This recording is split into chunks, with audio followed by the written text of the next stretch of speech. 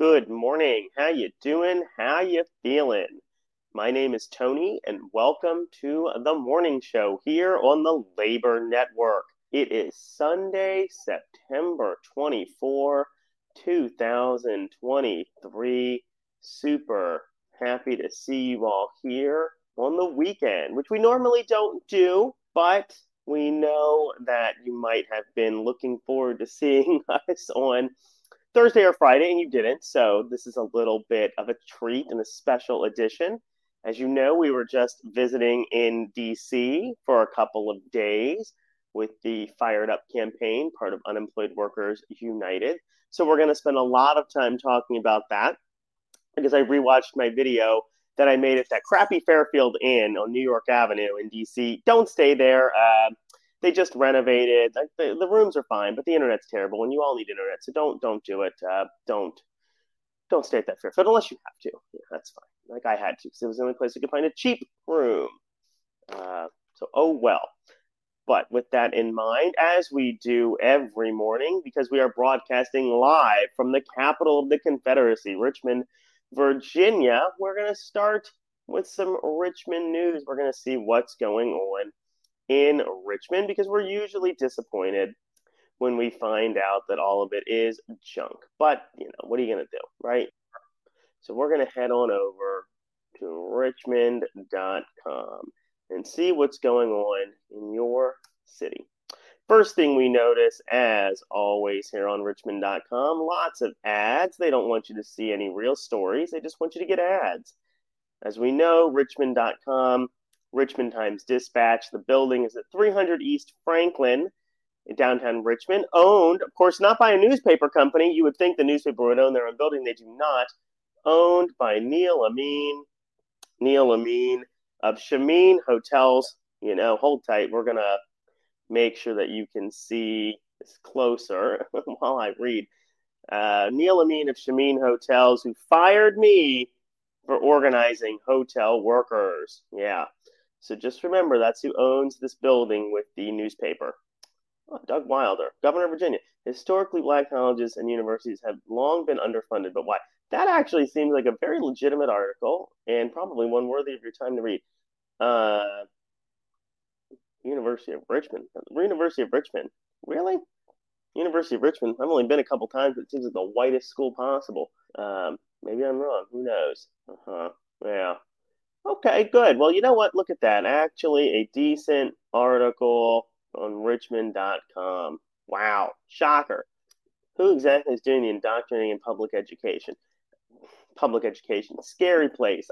I'm very grateful. I got private education all of my life.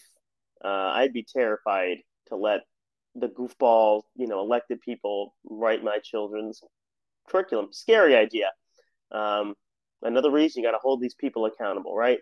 Casino ballot. My goodness, what do they need to know? Here's what you need to know. Don't listen to any media or tell you about this damn casino. You have to use your brain, put on some common sense, and think, gee whiz, what does a casino bring? Well, unless it's bringing guaranteed union jobs, which I do appreciate that point, but unless it's doing that, it's bringing junk. Leave this poor lady alone. She just wanted to have sex. If I could vote for her, I would vote for her simply because they treat her like shit. Every person running for office is trying to have sex. Usually they're doing a bad job of it. Leave her alone. Rainfall. Yeah, we knew there was rainfall yesterday, and we have eyes and ears. Well, all right. Excuse me there. Still got a little bit of the sniffles. So, again, not much going on Richmond.com, although better than usual. We have to admit that was really better than usual. I haven't shaved either, so we're going to get that camera back off because we don't like it. We're going back to that one. Although I do need to sneeze again, so hold tight. Yikes. So, not the normal junk that we see in Richmond.com. That was a little bit better. But we know, not any real news there. The casino maybe being the only one there. And again, I understand, Unite here's point of if it's guaranteed union jobs, then is that a bad thing? Probably not. Not with a union in place that will make sure that people are getting sort of what they need and deserve. But if not, casinos do nothing but bring terrible things in your community. Come on, use your brain. You ever been to a rich part of town with a casino? No, you have not. Have you ever heard of a rich town that has a casino, with the exception of Las Vegas? You certainly haven't. Casinos go where the poverty goes. I don't know what to tell you. Here at the Labor Network, we want you to change your vibration, right? We want you to start thinking and acting like these rich Ivy League snobs to get the life you deserve. And people like that, they don't think to themselves, gee whiz, I can't wait to put a casino in my backyard. They just don't. But if you want it because you have good union jobs and they're going to be guaranteed union, I get it. So you got to do what you think is right on that. With that in mind, let us go over to some more real news, as I would like to say, and suggest, maybe from some folks who actually care about people. So let us pull in some of that. Give me just a second here. I've lost all my stuff. All right. So another shout out to our friends. We highlight them almost every day because they've got great news. Our friends at the Teamsters. The Teamsters support Amazon workers and demanding real wages increased. So this is from September 21, so just a few days ago. You can see here, I don't know where this quite is, but I'm guessing from the article, hopefully in California. But it's a Washington, D.C. based article. Again, you can read it if you want. We'll link to it. We always link to it. These are talking about in Palmdale. And I have some friends from Palmdale now, so that really made me happy. We had our friends with Unemployed Workers United. We had our friends Brandon and Michael with us this week, and they're from Palmdale, Amazon. And I think they're from the DAX 8 station. So I want you, they can tell you all about it. I'll show their pictures in a little bit. Here's the article. Here's the paragraph I liked. Amazon's wages remain far below the industry standard in package delivery and warehousing industry. UPS Teamsters, including full-time and part-time workers, organized a national strike threat this year and forced the company to raise minimum warehouse wages by $5.50 an hour, and the average top pay for Teamster drivers growing to $49 per hour. My coworkers and I just overwhelmingly ratified the best contract in our industry with more money, benefits, and protection, said Bill Amon, who works at UPS and is a member of Teamsters 728 in Atlanta. Again, I think it is very important that we always share these articles. Teamsters doing a great job of taking care of real people in local, smaller businesses. Remember, this is not just about, hundreds of thousands of drivers, which there are hundreds of thousands of drivers, but they take care of these folks at the local level, right? Sorry for the sniffles. And that's why you always hear them talking about the locals, because these are, I know from my friends, that's 84 drivers, right? So, it's these places that add up. They add up to 300,000 plus drivers. So it's really important that we see that Teamsters will fight for you at the local level, not just at the, larger level, right? So they do it in both ways. And so if you're at a work site and your work site is like, well, not that many people, right? Like when I worked in hotels, our hotels could have, maybe 15, 20 people. Some of the bigger ones might have 50, 60 people. That's normal. And the Teamsters help people. And so do all the major unions. Teamsters Unite here, SEIU, the ones we show all the time, AFL-CIO, they help people at their sized offices. And I love that because the odds are that if you're one of my hotel workers at Shamin Hotels right now, so I can't do this, sorry, I'm a goofball. If you're working at a Shamin Hotels and it's Sunday. This is the hardest day for you to work, right? We know that. Everybody's checking out on Sunday. Usually they're leisure guests, not business. So the rooms are shit. They're covered in pizza boxes, Uber Eats. The kids have destroyed it. Oh, it was Sunday, so people are partying on Saturday night, right? Everybody's fucking people that they shouldn't be fucking in a bedroom on Saturday night at a Shamin Hotel. That's a true story. And then the gals have to clean them up today. So the board probably has 20-something rooms on it today. It's probably more than that. It's probably really hard. And it sucks, and you're underpaid. And so I just want you to know that the folks like Teamsters or Unite Here or these other unions, they will help you at the individual hotel level. They're here for you. They're here to take care of you. So I want to share more about our friends there. Although before we do that, where is my bag here? We got to We got to vibrate. It's a Sunday, so hopefully it's Sunday. Hopefully most of you went to church today. I go to church on Wednesday, so I didn't go this Wednesday, so shame on me. And sorry for the sniffles. Shame on me. I need to go to mass, but I don't know that I'm going to go today. Maybe, probably not. Probably go Wednesday. But we will pray. We always pray with good vibrations. Today we're going to use this pyrite, kind of phony gold crystal. Maybe this carnelian. I like that carnel, kind of like carnelian red. I think technically this was supposed to be carnelian red. Because whenever, little tidbit fact, the red of Cornell University, it's the same red that Andy Warhol used on his Campbell soup cans. True story, carnelian red. So we are vibrating good vibrations. We are saying, universe, we are going to vibrate into a life of health and wealth. We're going to get organized. We're going to stand up for ourselves. Maybe we're going to form a union. Probably we're going to join a union, form a union, and join a larger union. That seems like a good idea. Again, sorry for those. My new mic really picks those up, so I apologize for that. Need a little warm bevy here, a little warm beverage from our Deer Valley mug. Deer Valley, where all the rich white girls go. Deer Valley. I showed you the Vouv Yurt at the montage the other day. Nutty place, nutty place. You don't think these companies can pay you more? Trust me, they're sending their top people like me to Deer Valley. Ridiculous. Insanity. All right. So let's do another article from some people that, really do try to help working people. And that is our friends at Unite Here. Love them. Pretty recent article from them. If you're on the radio listening to this came out September 18th, as you know, not too long ago.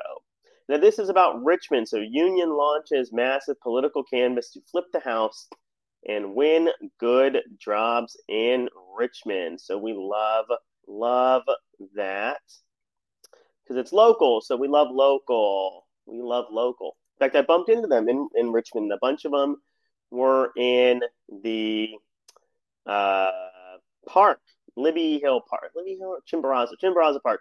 I bumped into a bunch of them there. So again, I'm not going to read this all out loud because I want you to do that yourself. And again, I know that, I tell you all the time, you don't need to watch the news. The news is always the same. There's people with power trying to screw you over. They have social, financial, and educational capital, and they're using it to hurt you. That's what they do. I don't know why. All of them have plenty of money. I mean, they all have more than they'll ever need.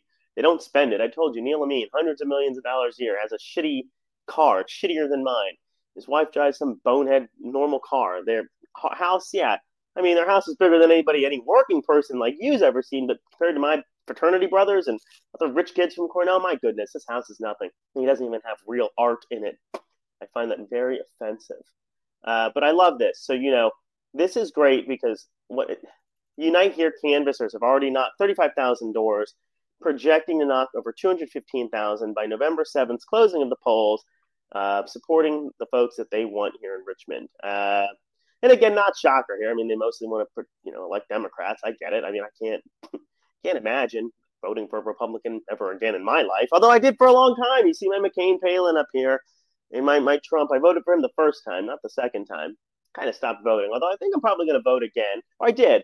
As I say, if you know the candidate, try to get out there, meet the candidate, see if they've earned your vote. But you should definitely vote. Go vote. Stand up for the people that are trying to fight for you.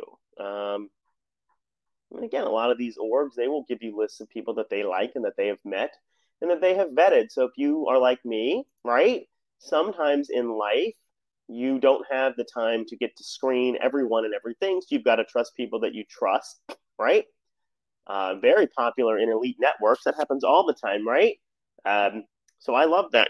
That's how people do it at the top. So I have no problem if that's how you want to do it in your life, right? If you trust Unite Here and you trust that they would support and endorse the kind of candidates that would fight for you as a hotel worker or otherwise, go with them. Why not? I probably would. And again, I vote because, I actually do try to get to meet the candidates. I try to figure out who they are. As we spend a lot of time looking at the House, which we'll do a little bit at today. Maybe just 3 or so folks. But you got to vote. So, our friends Virginia Interfaith, they're like, get 100% congregation voting. Vote. And vote. I mean, look at common sense. Do you think a Republican's going to try to help you out if you're a working person? Absolutely not. Come on, they're not. I don't know what to tell you. Are the Democrats great? No, they're pretty crappy, but they're better. Yeah, I don't know what to tell you. Um, as I learned from my little trip in DC, I mean, these folks exercise some power. It's not great, but you all give it to them. So until you all become, people like me and go, this whole thing's a scam, I guess we're all going to vote. We might as well vote for the people that care. And it's pretty easy to figure out which ones do and which ones don't, right? So think about that. All right. Well, as I said, today is a special edition because we did spend a lot of time in DC, and I was a little not upset, but naturally discouraged with our Thursday morning production of the show because it was done from that terrible Fairfield Inn with no internet. I cannot believe that a Marriott product like that is renovated would be allowed to have such shitty internet. So whoever from Marriott brand team, Fairfield team, I guess, came in between that and their BSA. Whoever passed them, you did a bad job, and I can't believe it. And to the management company at that hotel, Sharkon, I looked at their thing. They look like they only have cheap hotels, which means they're probably AHOA kind of people. Probably they're cheap, cheap Indian AHOAs, cheap AHOAN Indians, probably. But couldn't tell. We'll have to look them up. I doubt that they're a white person company. White people don't tend to own such shitty chains of hotels. So, Fairfield and no internet. That's why my show was bad. But with that said, I do want to spend some time really going through our adventure in DC. And then we'll take a break and then go back to maybe some more articles. So I'm going to go get changed while I am doing that. I did have a little funny video to share. My friend sent it to me. Ricky Ricardo, my friend Ricky, went to Cornell. We showed you his picture the other day from Slope Day. Ricky Ricardo sent this to me because Ricky knows that I took 6 years of Latin in middle school and high school. Ricky knows that I got a perfect score on the National Latin exam when I was in high school. And now I don't remember any of it. So terrible for me, right? I'm just terrible. But let me show you this little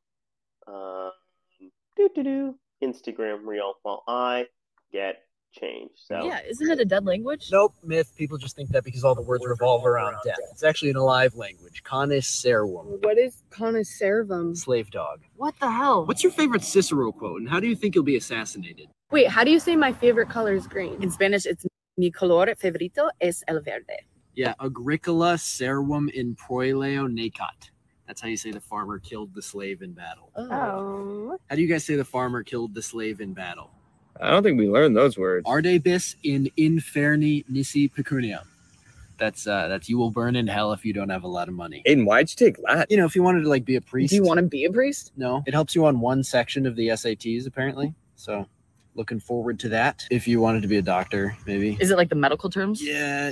Some of the words are they're all English words. They're all English words, but they're based in Latin. Is it good for if you travel? No, it actually doesn't help at all. That's where a Spanish, right, or a French would come in. Maybe if you time travel. That's sort of the thing. Like if I were to visit ancient Rome, then it would for sure come in handy. I thought people don't speak Latin anymore. Yeah, isn't it a dead language? Nope, myth. People just think that because all the words revolve around death. It's actually an alive language. Canis servum. What is canis servum? Slave dog. What the hell? What's your favorite Cicero quote, and how do you think you'll be assassinated? Wait, how do you say my favorite color is green? In Spanish, it's mi color favorito es el verde. Yeah, Agricola servum in proeleo necat. That's how you say the farmer killed the slave in battle. Oh. How do you guys say the farmer killed the slave in battle? I don't think we learned those words. Arde bis.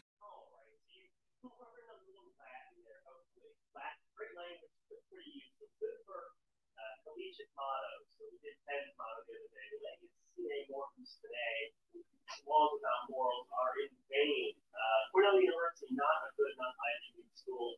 Have a Latin motto, very sad, but don't worry, because as we go through our little story, we're going to talk about Ivy League colleges and their legitimate Latin mottos. All right. So you can see in my background shirt here, it's for the Fire Up campaign with our friends from Unemployed Workers United, right? Great people. We're going to spend a little bit of time talking about that. But I wanted to do Sunday, and we always try to do a quote from a holy book. I guess Sunday is the quote for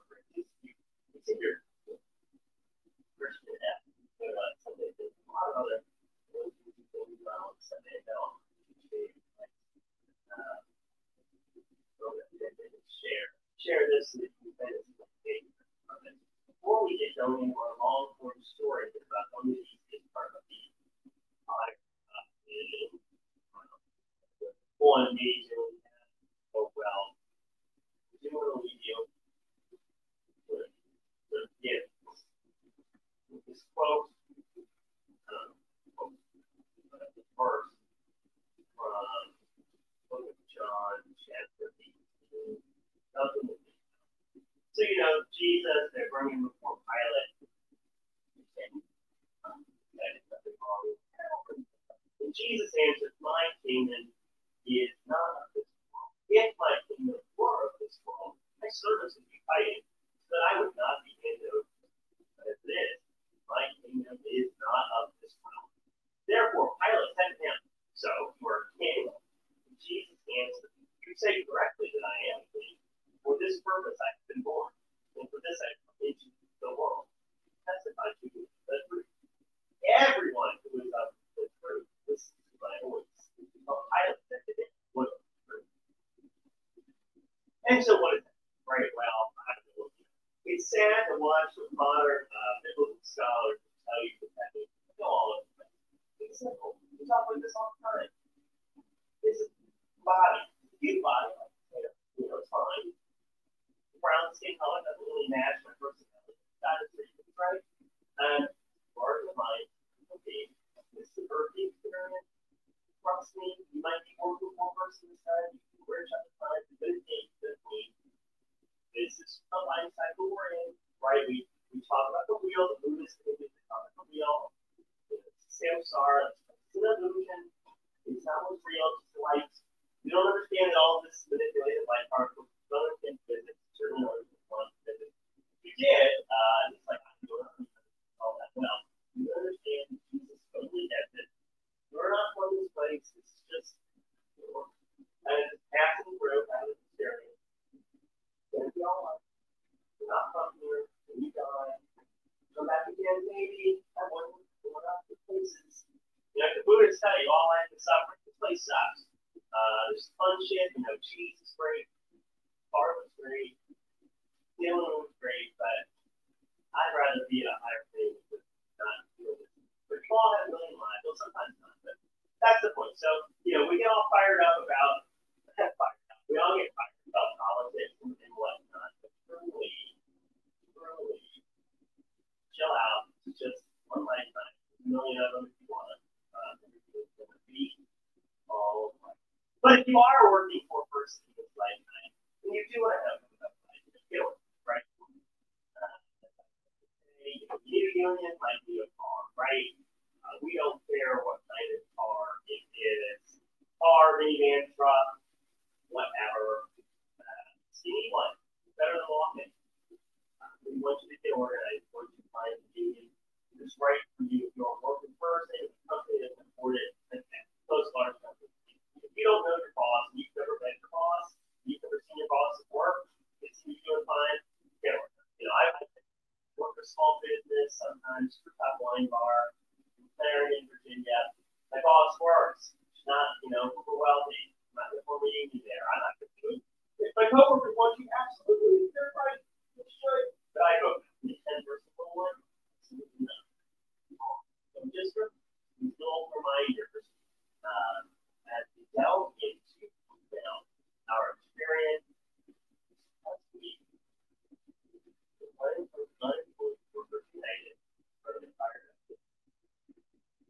so just a little bit of a reminder as to where we were, what we were up to, right? What's going on? So obviously, me, like, forward with my Labor.Day swag shirt on. You've got my friend, Missy Lally, and Sylvia, who's Brandon over here, great workers. A little about them, all four of us were fired, standing up for our rights.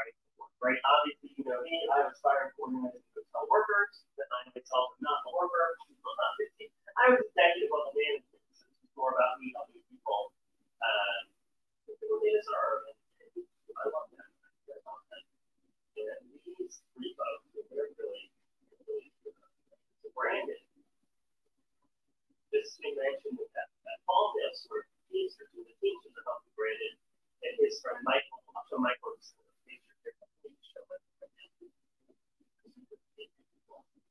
Michael, Brandon and Michael, great guys, really brave. They are Amazon breakers, and as we talked about before, it's fucking hot in those trucks. You heard my interview with Miss Yvette. Miss Yvette, one of our Teamster friends, again, she herself a driver. She told us exactly what Brandon and Michael had to say. People shoot at them. These guys in California, they have pictures done after that. And more importantly, those don't happen every day. It doesn't happen every day. They're trucks, especially when it's prime time. Or me with my stupid salad scissors. So I just had to get in 48 hours. Right? These folks get in a truck that has no air conditioning. It is 130 degrees in these trucks. Amazon only gives them 2 bottles of water. That's it. This company loves them, and I use them all the time. I hate that I use Amazon. I can't stand that I use them. But they've created this world. And it's just anytime you get something prime to your house or your work or whatever, just remember you are forcing people, sorry, wrong way again, you're forcing folks like Brandon and Michael and that into being 130-degree truck with no AC. They don't mind doing deliveries. They don't mind working hard, but for fuck's sake, really get into AC. For fuck's sake, if they're going to be in that hot, they should have gallons of water. They should be taking breaks all the time, and they ought to be getting paid a lot more money to do it. Unbelievable. Right? So what were we doing there? Well, we were there to meet this fella, and of course, that's a great start. We were in Greg's office. Again, I'll tell you what makes me different compared to any other fired worker in America. Any other fired worker or working person here to go to a congressman's office and be very impressed with it. Hold tight. All right, I'm back. I just realized that I didn't have my mic on, so we're going to do all of this over again. It's not a big deal. Nobody's watching live anyway, so I will cut it, edit it, and we'll do it that way. I'm still learning, so I apologize for that. So just back, I'm in my fired up shirt here. We're getting fired up. Let me do this again. So I'm back from getting changed. I'm in my fired up shirt. Unemployed Workers United fired up campaign. Right. Before we get into that, I read a verse from the Bible. I read here. I'm going to show it because I'm disappointed in myself for forgetting my mic. That's life. So remember, John 18, Jesus said, "My kingdom is not of this world. If my kingdom were of this world, my servants would be fighting so that I would not hand it over to the Jews. But as it is, my kingdom is not of this realm." Right? So what was Jesus saying here? Jesus was telling all of us to chill out. It's going to be okay. You're not from this place. You're a divine spiritual being going through an earthly experience, right? This place is not what's real. You're just kind of visiting here on earth. You get a body. This is your body, but you are not this body. If you're somebody like me, you're like, hell no, I know I'm not this body. It's brown, and I'm not brown. I'm a white girl. You're like, the parts aren't even right all the time, although I'm definitely a white guy half the time too. So you get it. The point is this. You've been here before. You might be a working poor person this time, but don't worry. You've been a rich person before in other lives. You probably had many, many other lives. You chose this life of strife. It might be a little harder to be a working poor person or working person, but don't worry because you can control this life through your vibration. You are not from here. This is just an earthly experience. When you die, you will go back to the source. You might come here and do this again, right? That's the wheel. That's samsara. You've lived many, many lives. The Buddhists are always trying to tell you that, all life is suffering. So why do you keep coming down to this place? Live a good life, fulfill your dharma, and then escape the earthly realm. But hey, sometimes we love the earthly realm, right? Sometimes we love being down here. We love cheese. We love people. We love going out to eat. We love sex, drugs, and rock and roll and all that good stuff. So, again, I get it. But again, Jesus is telling you, like, dude, chill out, man. Like, you're going to be all right. You're not really from here. You all think you're from here. You see this physical shit. It's all manipulated light. If you were a physicist or you understood quantum physics like I do, and again, I'm only 6/7 of an engineer, you would understand that this is all just light. It's all an illusion. It's all samsara. So everything we're always discussing, everything we do, just remember to take a little bit of a breather. It's going to be fine. Worst thing that's going to happen in your life is you live your life, then you die, and then, you don't die. Your body dies, you do another life. It's fine. Or hopefully you make it to a higher form of existence, something that some people call heaven. But that's neither here nor there. But you got to remember that as we start to get into these serious topics. So, again, just a reminder before we go into talking about our time in DC. Don't get too obsessed with this DC and politics shit. It's not as real as you think it is, but it kind of is. But, you're not of this world. Just kind of chill out here, right? All right. With that said, we are going to move over to Unemployed Workers United Instagram to remind you about what we were doing in DC. So I do have my mic. I am recording now. Thank heaven. We've got some wonderful people here. We've got Brandon on the right. Then there's me, Miss Sylvia. This is Congressman Greg Kassar. We're at his office. Greg's a cool dude. I like him. I'm a little disappointed in how much I like him. I got to tell you, it would be easier to just dislike him, but hard to do that. And then we've got Miss Zilali over here. Although she goes by her middle name, Miss Elizabeth, so I might call her Miss Elizabeth just because I'm still trying to do a better job at pronouncing her name. So we were visiting DC. All of us, as you know, have been retaliated against for standing up for our rights. Mine's a little bit different. I tried to help workers organize. Again, that's rare. You never see anybody like me trying to do that. So I'm weird. But these folks definitely have stories that I think a lot more people can relate to, right? So Brandon and his friend Michael, they are truck drivers who were contracted with Amazon. We read about them in the Teamster story a few minutes ago from Palmdale, California. They work in 130-degree trucks. That is insanity. I can't believe that anybody makes them work in that level of heat. They're going to die. They only get 2 bottles of water from Amazon. It's insane. And when they tried standing up against Amazon, Amazon terminated the contract that these folks were using. So very similar to hotels. You often have hotels that are owned by one person, right? But then they use third-party contracting to get the workers. And they can just end that contract, and all the workers have nothing to do. And it's very disgusting. Very American idea here, this joint employer nonsense. And it's just a way for companies to be able to treat people like shit, right? Lyft and Uber do it. Same model. So nothing different there. And then these two ladies, were sitting in Greg's office, and they're sharing their story, which is heartbreaking.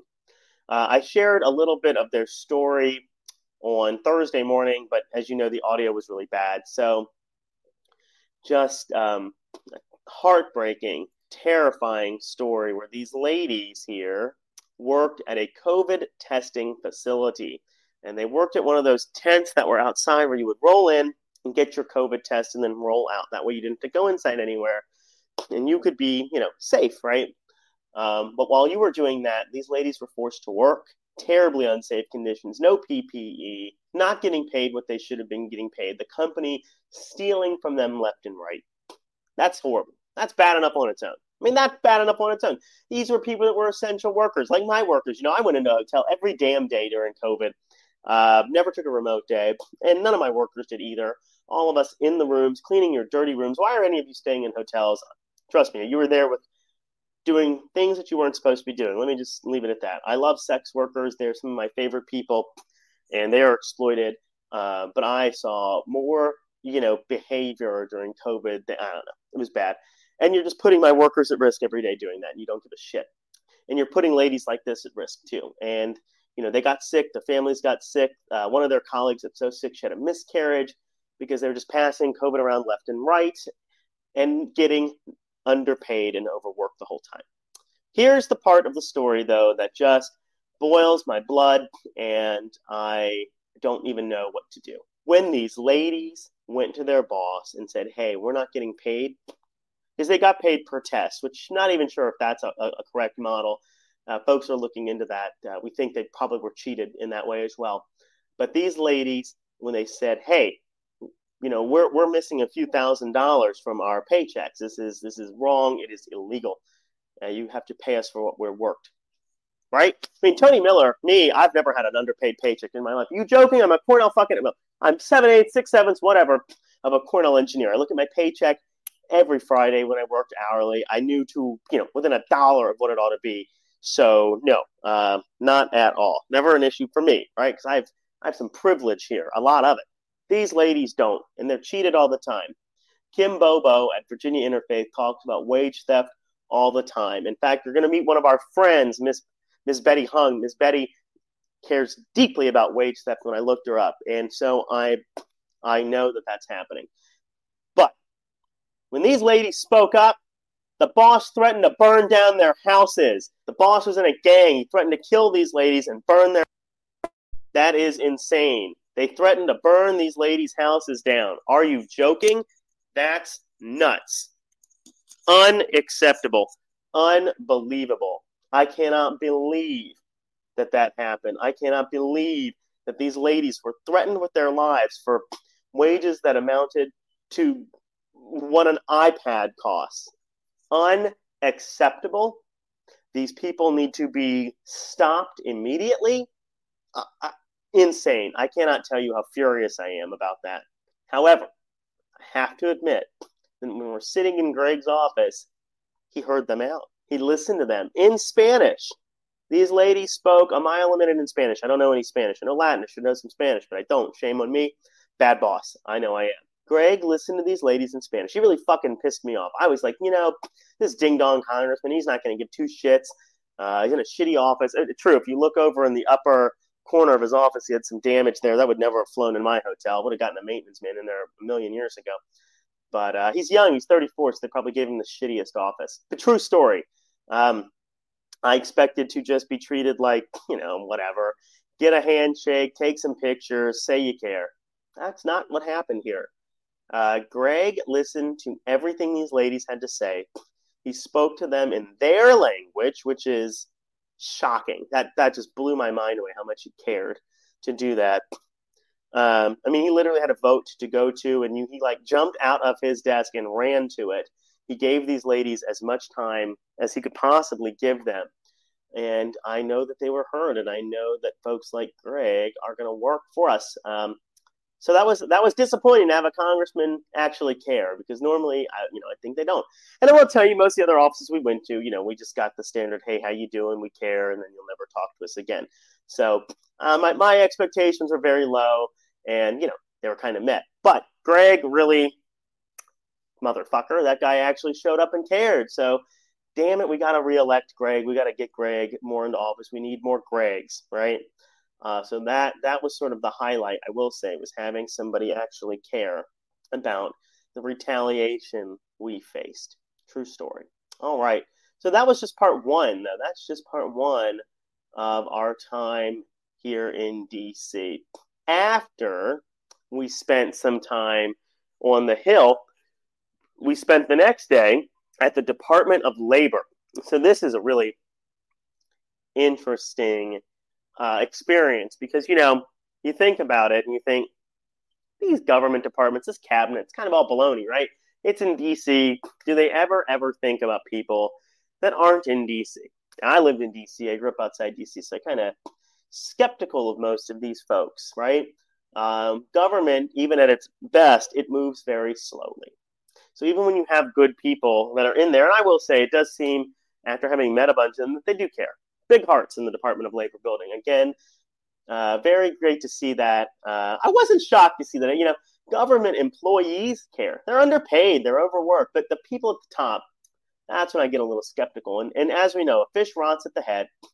The only thing that matters is the people at the top of any organization. We read that in Donald Trump, Art of the Deal. Remember, it was our first day. We read Art of the Deal, and Trump couldn't get anybody to listen to his idea about the failing Commodore Hotel. Couldn't do it. But Trump told you what I've learned. Fish rots at the head. Go to the guy or gal at the top. So what did Donald Trump do?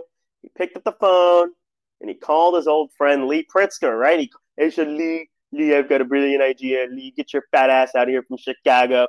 I'm going to reflect the Chrysler building on the failing Commodore Hotel. And it worked. You go to the person at the top or at the tip top, they will help you. I tried to be like that when I was at Shamin. 3,300 people. I don't know. I was probably top 5 kind of guy in terms of getting shit done. And people knew that if they came to me. I always had low expectations. I'm like, listen, we're going to try. No promises. But when you are closer to the top, at the top, that's when you can really get things done. And certainly, if you're at the top, that's it. Even when I was at Shamin, right? I couldn't do much for people.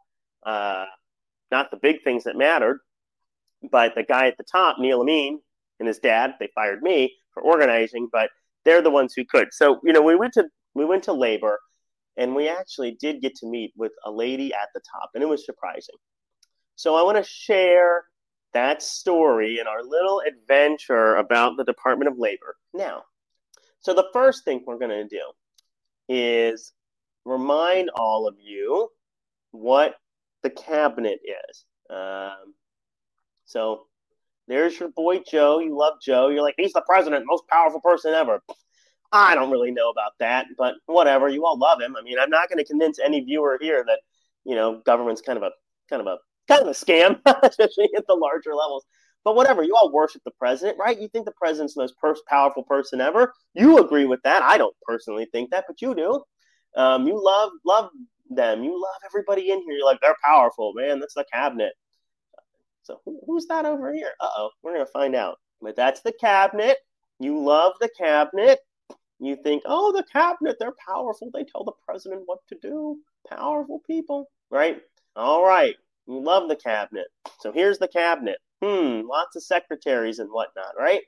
Well, one of them you'll see is the Secretary of Labor. Now, if there's any cabinet position I like, it's probably the cabinet, the Labor Department, fighting for working people. And who is this? Oh, it's an ad. Yes, ABC. We love ads. We love ads. Thank you so much, ABC, for putting on these ads. Well, this is President Biden. You love him. Powerful person. I don't know. He seems like a nice guy. I'll never meet him in my life, but I've heard that he's a genuinely good parent and nice guy. Anybody that had to cheat his way through Syracuse law, I mean, come on, let's give the guy a break. He made it to be the president of the United States. He couldn't get through Syracuse law. Have you ever been to Syracuse? Not a bunch of bright bulbs up there. Great people, though. Great people. Willis Carrier Dome. Willis Carrier, inventor of AC, founded the Carrier Corporation in Syracuse, New York. Of course, he wouldn't have been able to invent AC had he not learned engineering at Cornell University. That's right. But anywho, digression. Julie Sue, Secretary of Labor, with your boy Joe. Wow. Secretary of Labor, cabinet level position. Big deal, right? Formally, her boss is Joe Biden. That's pretty cool. I will say that. So that's Julie Sue running the Department of Labor. We're going to go back to her in just a minute. All right. But the Labor Department, let's make sure we understand a little bit about the Labor Department. Okay? Department of Labor, cabinet level position. I'm not quite sure what anything on their flag means. Anvil's assigned for working people. I know that. Now, because it's a government building, it's not nice. But the Department of Labor indeed is based here at the Francis Perkins Building. Francis Perkins, as you may or may not remember, first female Secretary of Labor under President Franklin Delano Roosevelt. Roosevelt, the last good president you've had.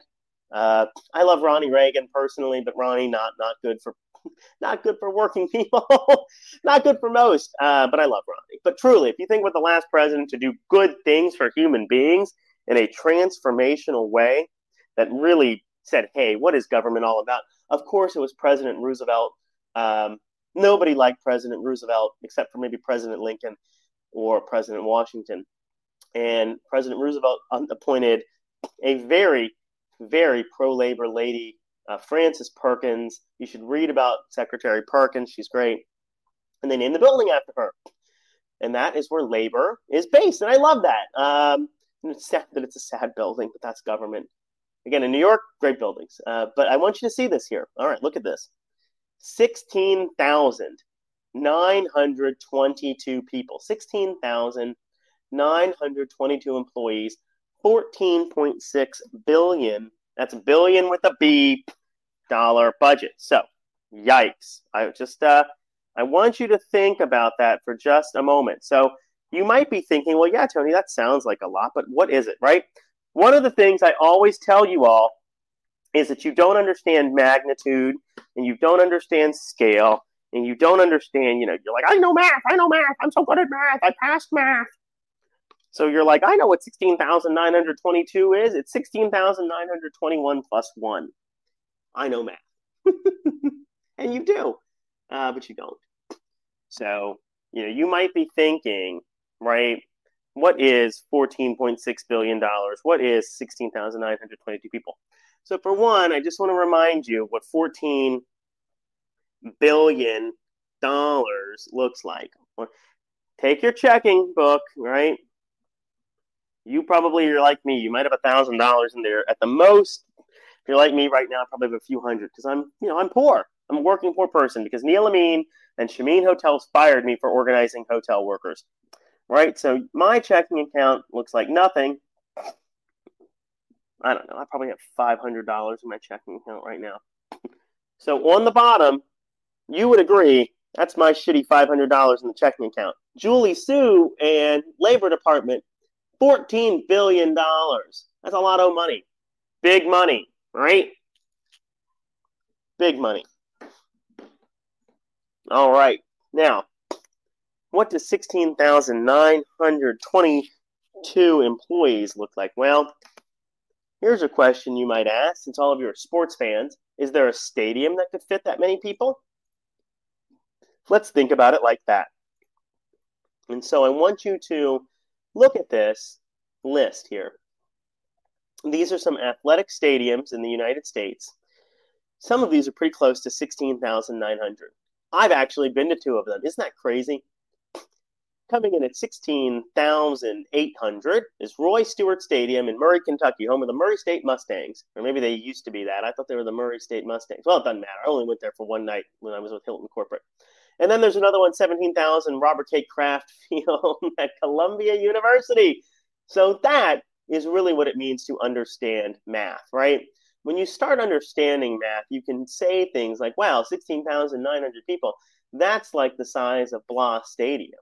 Okay, now you're speaking to me in a language I know. So if you're the Murray State Mustangs, Murray State and Murray, Kentucky, go to the Keg restaurant. If you are in Murray, Kentucky, I don't know why you would be there, but go to the Keg, great restaurant. I mean, other than if your kid goes there, but I went there when I lived in Memphis. I had a Hilton QA visit at Murray Hampton Inn. Great place. Steve Katz, general manager, or Steve Alley. Yeah, I think that was his name. Good manager, good guy. I don't know if he's still there. That was almost 10 years ago. So 16,922 people. Imagine this entire stadium filled up. That's how many people work for Julie Sue at the Department of Labor. Perhaps you don't understand Murray State because you're like me and you're like, I don't know what Murray State is. Never been there. I'm an Ivy League snob. Excellent. So am I. In which case, there is another. This is very typical for an Ivy League football stadium, right? There's nobody in it. Nobody wants to go watch an Ivy League football game. We're all terrible at it. But actually, I have been to the stadium to watch a Cornell football game. I love it. This is so great. This makes me so happy. This is Columbia University, but they are taking on the Big Red. Our boys, the Big Red at Columbia University up here in the city of New York, way, way up in Spanish Harlem. So imagine, this is an Ivy League football game, so there's nobody watching. But if Julie Sue said, I want to pack all my people from Department of Labor, it would start there and fill up here. So that's a lot of people that she is the boss of over at Department of Labor. So just a reminder, there's Julie. She's got a lot of people that work for her. A stadium, Columbia University Stadium, filled of people that say, hey, Julie's the boss, Department of Labor, baby. All right. So just something else to think about, Department of Labor, right? Here's all the shit that they handle. And you can't read this because my monitor, doesn't let you. So I'm going to zoom in a little bit. But again, I like that. Sometimes people end up with the jankiest websites. So .gov, it's legit. Agencies. Here we go. Here's a way to look at it. So, you're thinking she covers all this shit, right? Bureau of Labor, employee benefits, employee training, OSHA. Yeah, you all know OSHA posters in your workplace. Julie's in charge of OSHA. Workers' comp. Julie's in charge of workers' comp. Wage an hour. Are you being cheated by your folks? You should have gotten more in your paycheck? Yes, you should have. Wage an hour. That is Julie at labor. So I love that. Lots of important things going on. Disability, differently abled people. That is all of it. Department of Labor under Julie Sue at the Francis Perkins Building.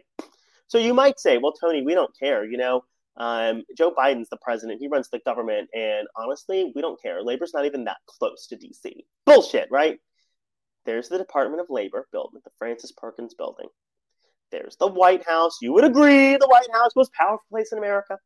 You love the government. You're like, yeah, the White House. That's where things happen. Okay. I can't convince you differently, so okay. There's the White House. There's Julie Sue's office at Department of Labor. Now, Julie, much like me in DC, we're not going to take a car to get places. Not that short of a distance. It's longer to drive than it is to walk or hop on a bike. So if Julie hopped on a bike 1.5 miles, that's not it. That's not far. 1.5 miles, that's nothing. 1.5 miles, a 11-minute bike ride? Are you telling me that Julie Sue over at Labor, she can go get on her bike and say, Joe, we got a problem with Labor. I got some people that are being cheated, and I need to talk to you about it because Joe's our boss, right? It's important to talk to your boss. It's important to connect with your boss regularly. I know I used to have regular connects with my boss, right? So true story. Julie can hop right in here, hop on her bike, and go see old Joe and say, Joe, we got to talk. We got to talk. So I love that. Really, truly is right near the White House. True story. All right. Well, what's next? Now, let's talk a little bit more about what's going on at Labor. Again, you saw 12,000. I mean, a lot of people. Just 16,922. 16,922 people. Wow, what does that look like? Well, I made a little example for you because I love you. This is my imaginary phone book. I used an AI tool to do it. I used ChatGPT. So, ChatGPT. So I built, this is how many people, imagine these phony numbers and emails. Look at that. Look how many people this is. 16,000. Look at all these people. Look at all these people. My goodness. Phony phone numbers and email. 16,922. Right? Now, that's a lot of people. Remember, fish rots at the head. So, if you go to Department of Labor, you can click on Leadership Team. In fact, we're going to do that right here. So we hit Contact the Department of Labor. I want to talk with the top people, right? Well, how do we find who the top people are? Well, we know the secretary, that's Julie. But who's on the leadership team? The leadership team is very important. Remember, 16,922 people? Okay, we're going to do the math, not the meth. We're going to go back to the math board. We're not going to do meth. You want to do meth? Watch Breaking Bad. Breaking Bad. Great show, complex, rich characters. Again, I always give a shameless plug to one of my fraternity brothers. My big brother, his dad, did the cinematography on the show and was a director sometimes. Beautiful show. Violent and powerful without being gruesome and gory. That takes a lot. So I want you to see this leadership team. We're going to do the math. The leadership team, this first thing is 1, 2, 3, vacant. So 1, 2, 3, 4, 5, 6, 7, 8 people. 8 people. 8 people. That makes sense, right? When you've got 16,922 people, 8 people to run the show. I mean, that's fair. You need people, right? I was a Shameen, and there were 3,300, and our executive team was about a dozen or so people, 10 people, and I was kind of number 5 or so. So if we do the math, we want to see, what's the percentage, right? Imagine your high school had 16,992 people, and you were number 8 or above in the class, right? That's pretty good. So we're going to see what that is. If you're number 8 out of 16,992, how up at the top are you? What percentage are you? Woo! Look at this. So if we convert this into a percent, which we just do by multiplying by 100 and adding a percent sign, here is, my marker fell. Uh-oh. At the top 8, you are in the 0.047 percentile, which means if you are at the 0.04%, because you're the top 8 people that we just saw listed there. What's another way to think about that? Well, what does this mean if you're the top? You subtract 100 from it, right? So we can do that quick, but we're going to do the real math. So, just think about that, right? You take 0.047 from the very tip top, and that means that those folks that we just saw, they're in the 99.95% at the top. That's it. They are the top dogs, okay? 99.95% of people in the Department of Labor rank lower than those people we just saw, okay? That's just how, it's government, man. Everybody's got a rank and a pay scale and a grade. It's kind of like the military, but I don't know. It's kind of like the military. We'll leave it at that. So just a reminder, these 8 folks we saw in this leadership team, they're the tip top. All right.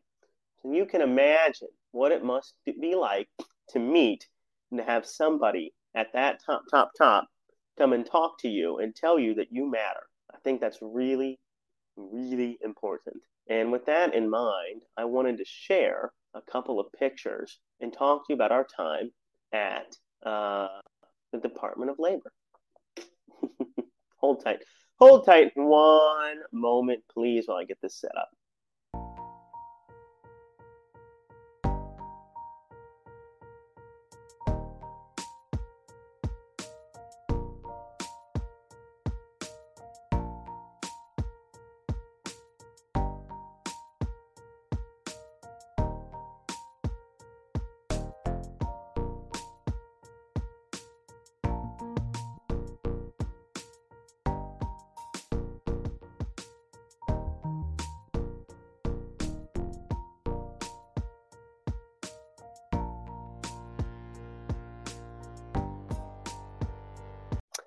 So this is us at the Department of Labor. That's my friend Sylvia, as you recall. Sylvia fired for standing up for her rights, and they threatened to burn her house down. Are you crazy? Crazy. And this over here on the far right is our friend Betty. Betty Hung. Now, remember, top people. Did I not just tell you that we've got some tip-top people? Right? So I want to remind you real quick. There's Betty. Look at that. Betty's right there. She's tied for like number 3. Betty's a big fucking deal. Big fucking deal. Okay? And so I think it's really important. I'm going to share that picture with her again. I think it's really, really important that you see that. Betty chatted with us, invited us into the building, and told us that at the Department of Labor, workers like us who have been retaliated against for standing up, whether that means organizing, demanding our wages, whatever. We know that there's at least 50,000 people every year getting fired or retaliated against for standing up. Betty told us that we are a top priority at the Labor Department, and I believed her 110%. Betty spent time talking with me afterwards. Betty cared a lot about us, and, it means a lot to have somebody that high up at the Department of Labor, at the Francis Perkins building, saying, you matter. She told these ladies that they mattered. She shook her head in disgust as we told her about the terrible things that owners and employers have done to workers like Sylvia and Miss Elizabeth and Brandon and Michael and even me, right? So I think, again, pissed off, Betty. You fucking pissed me off, girl. I thought that government's just full of a bunch of people that don't care and that never, ever take time to speak with real people. But I was wrong. Got to admit when you're wrong. Top dog at the Department of Labor. Top 99.95% top dog came down and talked with us, met with us, and gave us her time and told us that we, the workers, are important at the Department of Labor. Wow. Big deal. Big deal. Okay? So I also want to talk now. I'm going to go back because I said we'd go back to Julie and Betty as well. So I'm going to turn this conversation into an idea about opportunity cost. And this is what stood out to me more than anything as we connected and met with these wonderful people. Betty and Julie both have had the opportunities, in their life to make a lot more money. Okay. Um, Here's something you don't understand. I looked them up after we met because I didn't know who I was meeting. I don't come prepared for these things. I'm not here to, be a sycophant to anybody in government. And as I told you, they work for us, they work for you, they work for me. So I expect them to kind of put on the show for us. And I think that's important. But we are human beings. We have to be mutually loving and respectful towards one another. So I thought, when this lady Betty came all the way down here to talk to us, I'm going to go ahead and learn about her. Right? She took some time to learn about me, and my shirt labor.gay. She loved my labor.gay get up. I learned about her. So Betty, and so let's go back to Julie. Let's start with Julie, and then we're going to go over to Betty. I just can't believe this. I was so blessed. You think about some of these folks in government, they don't get paid very well, even at the very tip top. I looked at what Julie Sue makes as Secretary of Labor. Nothing. Every single one of my fraternity brothers, every single one of them, my pledge class, makes more money than her. She's the top of the government, right? They pay her nothing. They pay her nothing. She's right under the president. She gets paid nothing compared to my buddies. Now, you might think, well, that's fine because Julie's just a government employee and maybe she couldn't have done any better in life anyway, so maybe she hit the tip top. No. We're going to show her Instagram in a moment because I loved her story and it made me happy. Read her entire profile for Julie Sue. She's a badass motherfucker, and I'm very proud that she invited us into her building and let us meet with her top dog, Betty. But here's what matters to me, because we talk nothing on this show we talk about elite education more on this show than any other program out there. There's two things I needed to know about Julie. One's from her Instagram and one was from her profile here. She is a graduate of Stanford University and Harvard Law School and began her career with a Skadden Fellowship.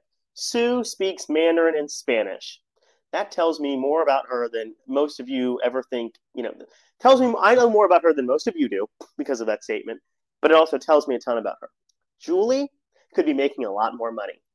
Julie went to Stanford and then Harvard Law. Are you fucking kidding?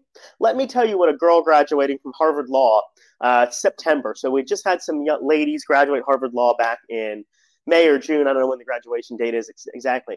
They are making in their first job, 25 years old. 25 years old. That girl, a girl graduating from Harvard Law a few months ago, she is making $300,000 a year. She's only going to make more. She'll be a millionaire by 30. She'll be a multi-millionaire by 40, partner and whatnot. Millions and millions and millions of dollars. Never having to work a real day. I mean, yeah, a lot of talking, a lot of computer, bebop, do this.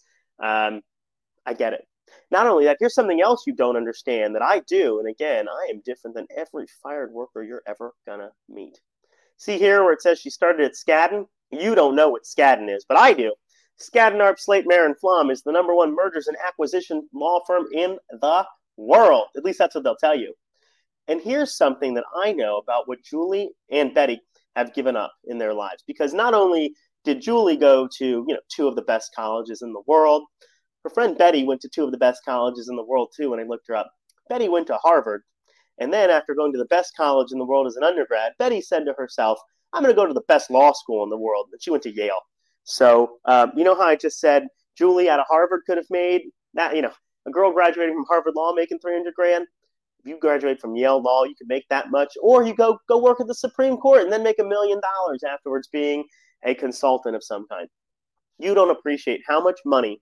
You don't appreciate how much fucking millions and millions and millions and millions and millions and millions and millions of dollars Betty and Julie could have right now. You don't know that because you don't have any friends that went to Harvard. You don't have any friends that went to Stanford. You certainly don't have any friends that went to Harvard Law or Stanford Law.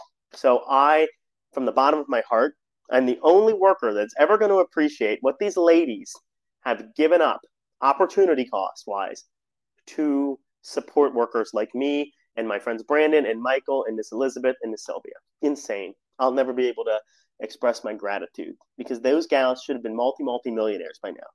Now, Tony, how do you know that? How do you know that that's true?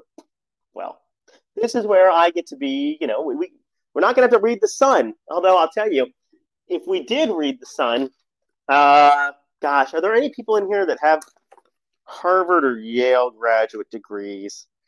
There's got to be. Columbia definitely in here. Definitely. I'm trying to NYU, Columbia off the top of my head. But I guarantee you there's a Harvardian or a Yaley in there. Right? And this is what makes you all different than me. And why I do this program to help understand what it really means to be part of these elite privileged networks, right? So, true story. When you think, gee, have you ever met a girl that went to Harvard Law like Julie? Yeah, I have. And so I understand what it could be like. I understand what it's like for Julie to have given up a very, very lucrative career. Oh boy, I can't believe this website is still around. We certainly will link to Tony and Emily for sa.blogspot.com. Terrible website name. Should have gotten a URL shortener, but it was 2009, so who cares?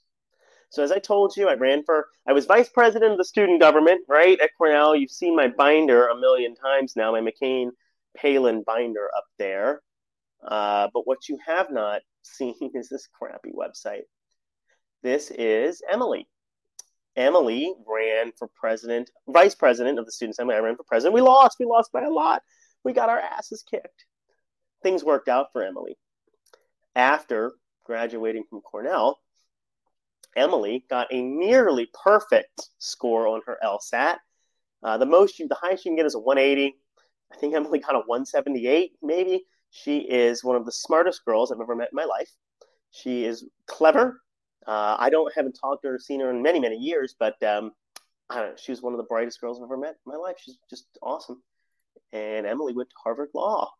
And then Emily has now gotten married. I think she's hopefully making a lot of money to pay off that Harvard Law debt. I get it. Emily is just like Julie in that way, right? And Emily came from very humble backgrounds too, not like Julie's, because we're going to show her video. I loved it. I loved it so much. I just want you to know that this is my way of sort of talking about these folks. Is I think about them as people because again, all they are is people. If you think that they're anything more than that, you treat them like they're Greek gods. It's ridiculous. They're just human beings. But I do think it's important that you think about where they come from and whatnot. So I loved this video, this post, and then she did a really cool video, and I'm going to share that too. So this is from Julie Sue's Instagram. You should follow her, @SecJulieSue. It's verified, so I think this is the right one. Both of my parents are immigrants. My mom came to the United States on a cargo ship because she couldn't afford a passenger ticket. Unbelievable. If there is absolutely somebody you want to be in government, it's the person whose mom came over on a cargo ship. That is the person you want. You do not want somebody else, okay? You want somebody with real background. So I like this video too from Julie. What was your first job? Well, my first job was waiting tables at a restaurant. Awesome. Did you think it was a good job? I thought there were good things about it. I made good friends. I got to work with good people. I learned a lot. I also saw how service employees are not always treated with the dignity that they deserve. You could be treated one way as just someone on the street, right? Perfect stranger. But once you strap on an apron and come up to someone's table, sometimes people see you really differently. And I also saw how people in the back of the house who were overwhelmingly Latino workers struggle even more than they should have to. How awesome is that? She worked tables. I tell you all of this all the time. I've worked service. I've worked the front desk for many, many years. And people treat you like shit when they walk into a hotel. Julie's point's the same point. You're probably a great person, like before you walk in the door, but something happens to all of you guys and gals and everybody in between when you walk in the door of one of our establishments in service. You treat us like we're bozos and that we're not nothing, and that we are nothing. And Julie understands that. So, holy shit, to have a Secretary of Labor who understands that, that's somebody you want. That's someone who's going to fight for you. And that is why she said, I'm going to send my top dog, Betty, down here to listen to you. We care about you. We love you. So I just cannot help but show a lot of love to Betty and Julie. We just love them for coming down and chatting with us and telling us that they cared about us and that we matter to them. So you know, and again, what mattered most to me is that these people aren't just bozo bumpkins from the government. You know, these are Betty could have Betty could have been making millions of dollars. She went to the best school in the country ever. At the time we talk about elite colleges, and I talk about the fact that once you're at the tip top, it's usually pretty the same. But honestly, there's a little secret exception, and that's the very, very, very tip top. The Holy Trinity, right? Harvard, Yale, and Princeton. There's nothing like Harvard, Yale, and Princeton. There will never be anything, as long as I'm alive or you're alive, like Harvard, Yale, and Princeton. And this lady went to two of them. You don't know what that's like. You don't appreciate what that means. You don't understand that this lady could have been making gadzooks billions of dollars, and instead she's just not, right. In fact, here's what you don't know about Princeton University. So this is a picture of me and my buddies, right? My friend, we're gonna call him, I don't know. We'll call him something. Brad. So Brad over here, he went to Cornell, but going back to Julie's story, yeah, I'm tying it in here. This guy over here, who is the same person as you might see in this picture. You can see he's got his Cornell Sprint football shirt on here. But there's Brad. Brad also went to Columbia Law. And after Brad went to Columbia Law, one of my best friends, gosh, I've been on numerous continents. This is St. Lucia. Been in numerous countries with Brad. I've known Brad since I was 18 years old. I've known his wife. They met Donlin Hall freshman year. Known her since I was 18 years old. Their kids, was at their wedding. Brad, much like Julie Sue, worked at Skadden Arp Slate Marenflam. And my friend Brad over here is one of the top billers ever. In fact, he was top biller, I think, a couple years ago at Skadden, making buku money. Of course, he's the top biller, never spends any moment of time with us at vacation because he's always constantly working. But you know what, Julie? I know you. I know you gave up a lot if you worked at Skadden, because my buddy Brad here, he's still there. Maybe he'll be a partner one day. Lots of stories, right? And to Betty, this is also us at Princeton, just to show you these kids and these networks. Yes, do they go on to make millions and bajillions of dollars? Yes, do they go and do great things with the world? Sure. But also, they're nothing more than a pack of dumb drunks. This is all of us on Ivy Council at Princeton University. Princeton University, one of the oldest libraries here. And when we got there, I was driving. Thank God I was the designated driver because I probably would have drunk too much. So as we're driving from Ithaca to Princeton, we played this game called Yellow, where anytime you saw something yellow or heard the word yellow in the song Yellow by Coldplay, you take a drink. Rolled into Princeton, very drunk. Madonna blaring from the windows of my Chevy Impala, to which the Princetonians who picked us up said, "Oh my, that must be the Cornell delegation. There can be no doubt." And sure enough, it was the Cornell delegation. No doubt. And finally, another funny picture. One funny picture. To Betty. Betty, this was the first time I went to your alma mater, at least your law school alma mater.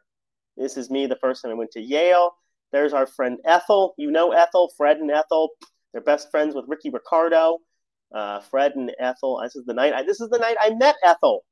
Ethel stole a bottle of Smirnoff vodka from a windowsill over here, and I was like, I like this girl. We're going to be friends for a long time. And then here, of course, at Yale, great little reminder, Connecticut law states that you cannot drink if you are under 21.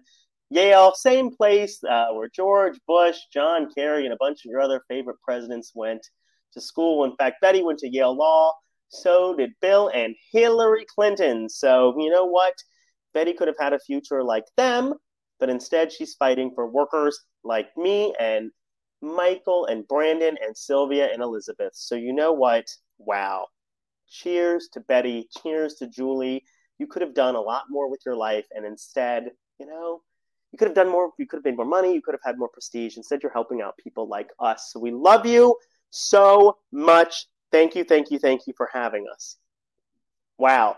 That was a pretty long rant, but I think it's really important. We saw what it's like to meet people in government that actually care, It's few and far between, but it really does happen. Awesome. With that in mind, before we get wrapped up here, just a few more articles and reminders, maybe. We'll do one more piece. Hold tight here.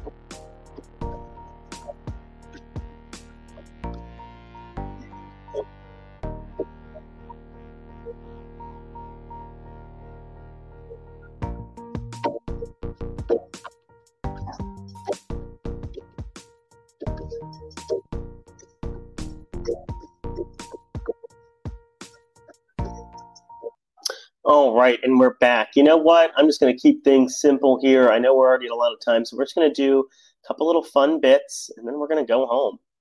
So, as always, our word of the day, we got to do word of the day, lionize. Lionize. To lionize someone is to treat them as a person of great interest or importance. So, you might just say,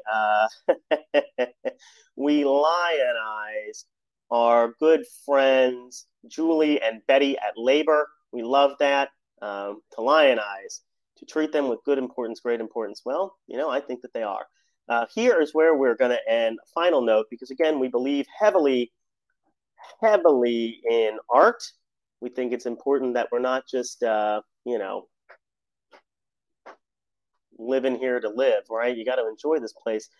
You're not from this world, so you got to enjoy while you're here, right? We're moving on. We're divine spiritual beings. So the last thought of the day before we go is, again, shameless plug. Follow our Instagram, labor.pains.show, for the Labor Network, where you can see we did a little Joan of Arc series when we were at the National Gallery of Art, which, by the way, if you looked at the map, is right next to the Francis Perkins Building. So that's why we were there. Hello. So the Joan of Arc series, Joan of Arc, very powerful girl, truly a soldier of God. Joan of Arc, early 15th century, an illiterate French peasant girl. So certainly she would never have had education. She would not have known how to create complex sentences and talk about her faith and power, faith in God and the power of God, right? However, God inspired her.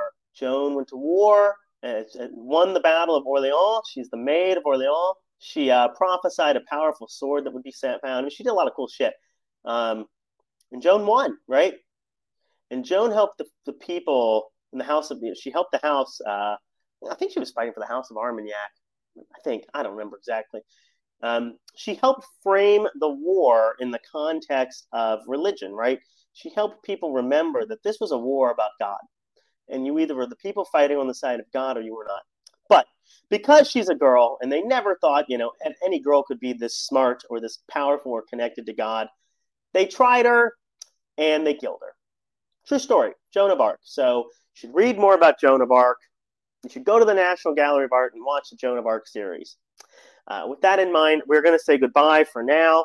This is Tony and Cheer coming to you live from Richmond, Virginia. Special edition of the morning show here on Sunday, September 24th, mainly to talk about our time fired up with Unemployed Workers United, our visit to Greg Kassar's office in the Department of Labor, and our time on the Hill.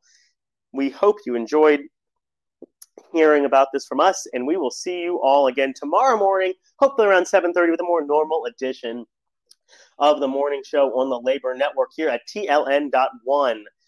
We love you. We can't wait to see you again tomorrow.